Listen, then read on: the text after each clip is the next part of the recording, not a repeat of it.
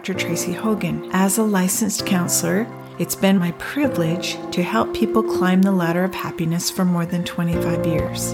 I'll help you find that sweet spot between the best of psychology and the best of spirituality. Are you ready? Let's climb this happiness ladder.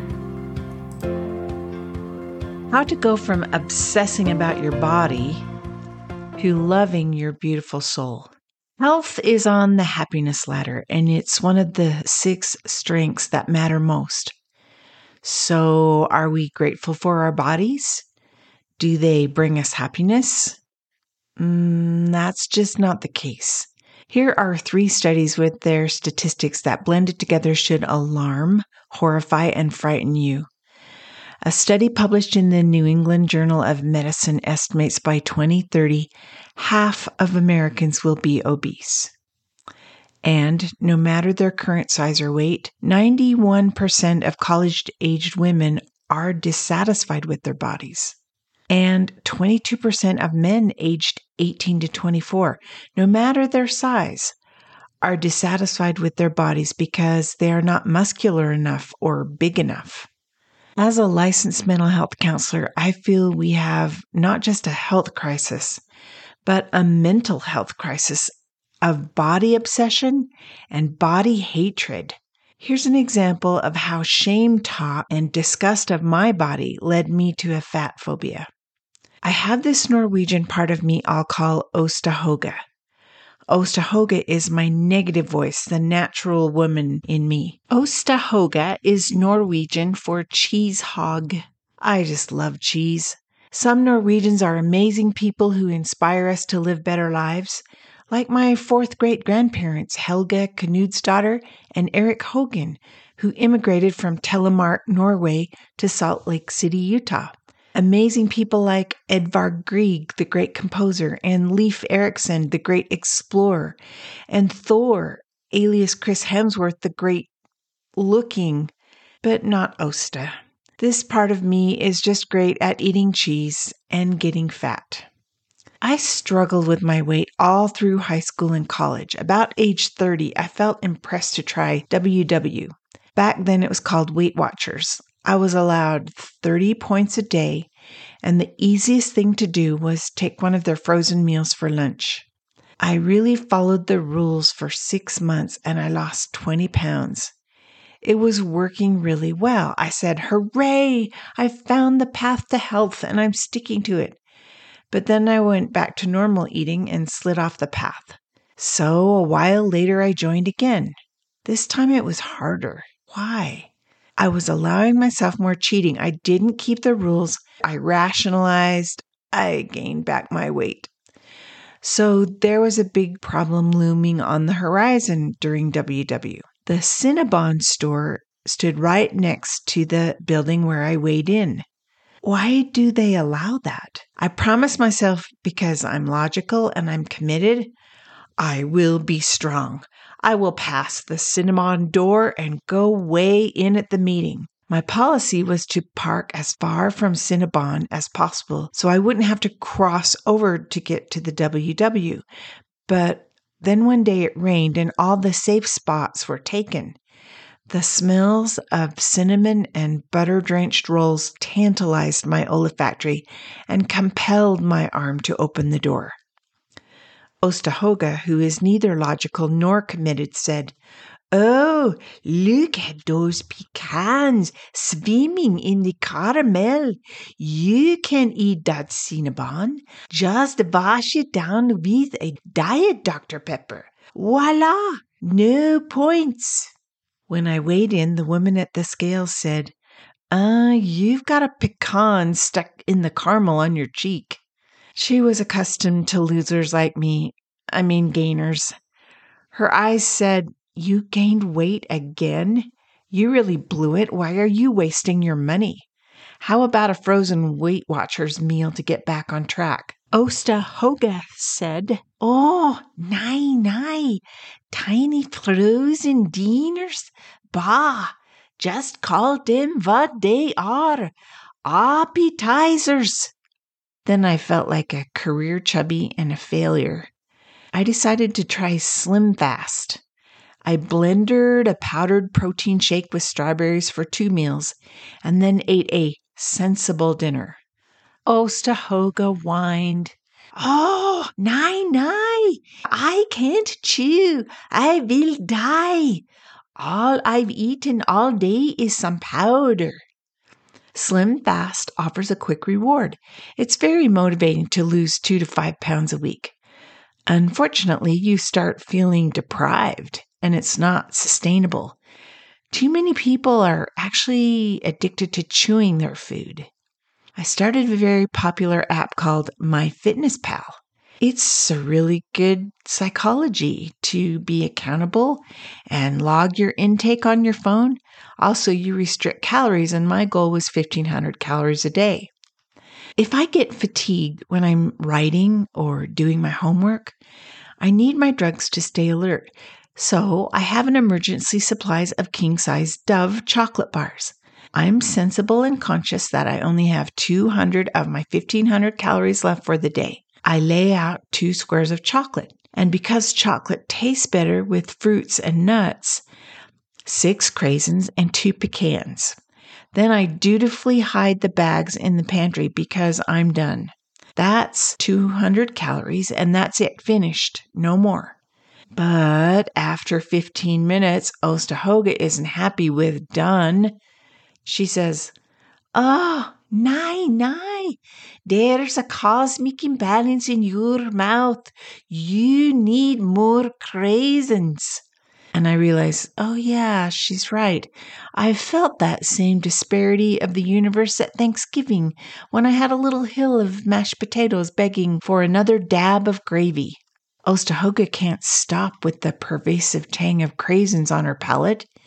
"You need more nuts. All the flavors must mix properly in the mouth to bring equilibrium to the universe." So I pull the nuts from their hiding place in the pantry. Then I'm trying to concentrate on my writing. But Osta whines, "Oh, nein, more chocolate. Intergalactic peace through the chocolate." After 3 attempts at hiding my food so I'll stop eating, I find I've eaten an entire chocolate bar, which is 510 calories, 680 calories of pecans and craisins. Dang, that's almost my whole day of calories. I'm such a failure. Giving into my natural woman, Ostahoga, has left me feeling hopeless and depressed. I need help. So I do some scholarly research. I want to find out how these media queens are getting skinny. That led me down a rabbit hole of shocking YouTube videos on anorexia. So I asked Google, who's the most beautiful woman? This week's choice is a super skinny woman called Zendaya. We just love thin in our society, and there's much discussion online whether she's anorexic or just starves herself, or if she's genetically thin and what she does or does not eat. And finally, there's this tweet by Julie Klausner who says, "I will never stop criticizing celebs who perpetuate dangerous beauty standards for a generation of girls who grow up thinking they are fat." Eventually, Google led me to European Eating Disorders Review, a scholarly journal. That's where I ran into the statistic that over 90% of women hate their bodies. Researchers showed women silhouettes of bodies and asked them what was their current body size and what was their preferred silhouette. In a sample of over 5,000 women, 90% in the 25 to 34 group and 93% in the 35 to 44 age group wanted a more slender silhouette. As a mental health professional, that is extremely alarming to me. If you can't love yourself, if you're always obsessing about being thinner, you can't love others. You can't love your spouse. You can't love God. So what's the answer for all this epidemic of depression and self-loathing that over 90% of women feel about their bodies? It's good to want to be healthy, And it's good to optimize our bodies with wise eating and appropriate exercise. But how to stop this trend of obsession, to think of our bodies as everything? The obsession can easily become almost a possession where a person can't eat. 10,200 deaths each year are the direct result of an eating disorder. That's one death every 52 minutes in the United States. In the 29 years I've been a counselor and helping people get their minds right, I'm going to give you an answer that is the best of both psychology and spirituality. How do we get our minds right and beat this body obsession, this body disgust that turns to hatred? Jesus is the answer. So, those of you with awakened brains might say, I already know that Jesus is the answer, whatever the question. But I've struggled with negative thoughts, body shaming, body disgust, and hatred most of my life. Just exactly how is Jesus the answer? To help a person get their mind right and have peace and happiness about their body, we simply add the words of God or the scriptures to traditional cognitive behavior therapy, and those scriptures tell us about our worth. Let me show you how powerful this is. Remember my experience with Slim Fast and WW and Fitness Pal, and I felt like such a failure? In analyzing this story, you can really tell that I needed to change my thinking.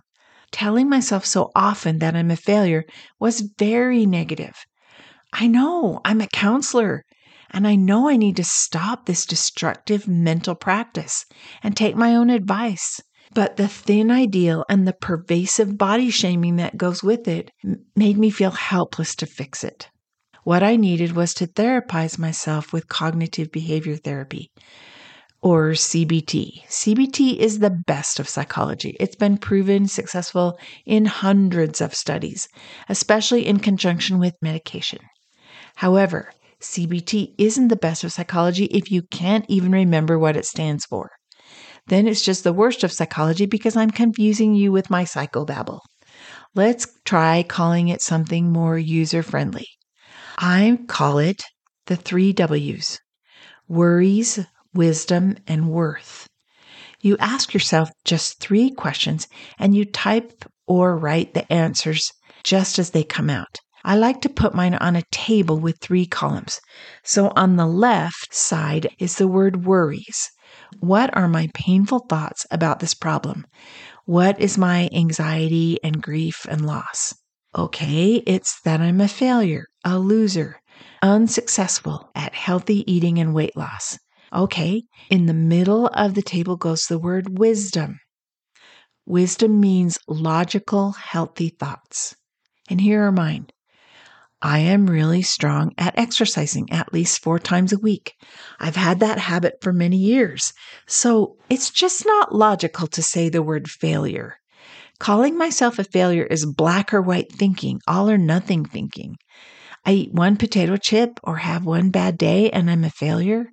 No, I'm 20 pounds over my goal weight, so does that make me a failure?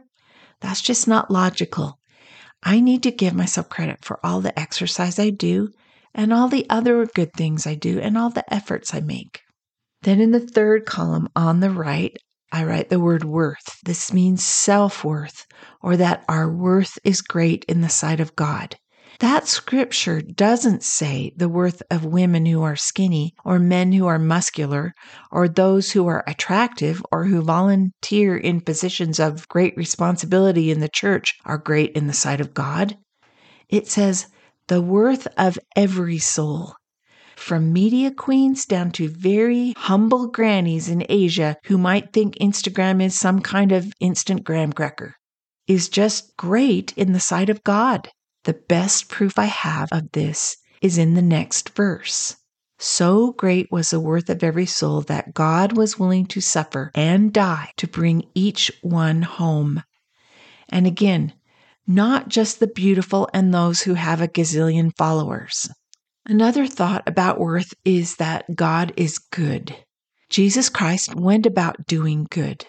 I try every day to do good things for my health and my spirit and my whole personality. On health, I've picked just one inspired goal to focus on. And this week, it's intermittent fasting on my Zero app on my phone. I have a negative thought about myself, and I think, no, I'm just going to focus on my one inspired goal. When I do things and I focus on good things, I can love my beautiful soul. Today, I helped someone at work. Today, I got all the laundry folded and put away. Today, I listened to a Come Follow Me podcast while I exercised on the Acts of the Apostles. It was so good. Today, I sent a birthday card with a joke in it. The joke was especially good and will cheer up my cookie-loving friend. It was, what does one intergalactic cookie say to another intergalactic cookie? Beam me up, biscotti. The third part, worries, wisdom, and worth. The worth is my favorite part and the best of spirituality. It's really powerful to think of what God would say to me personally to encourage me and help me realize that I have great worth to Him. That part really helps me focus on the good stuff. When a person is depressed, it's hard to imagine words of love and worth coming from anyone, let alone words of love and worth from God.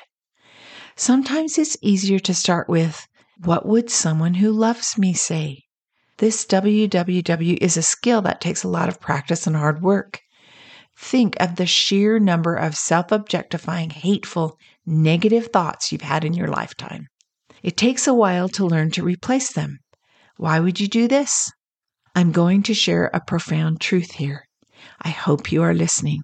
1. If you can replace your body-shaming thoughts with healthy ones, you can replace the war inside your mind with peace and happiness and love yourself and realize you have great worth.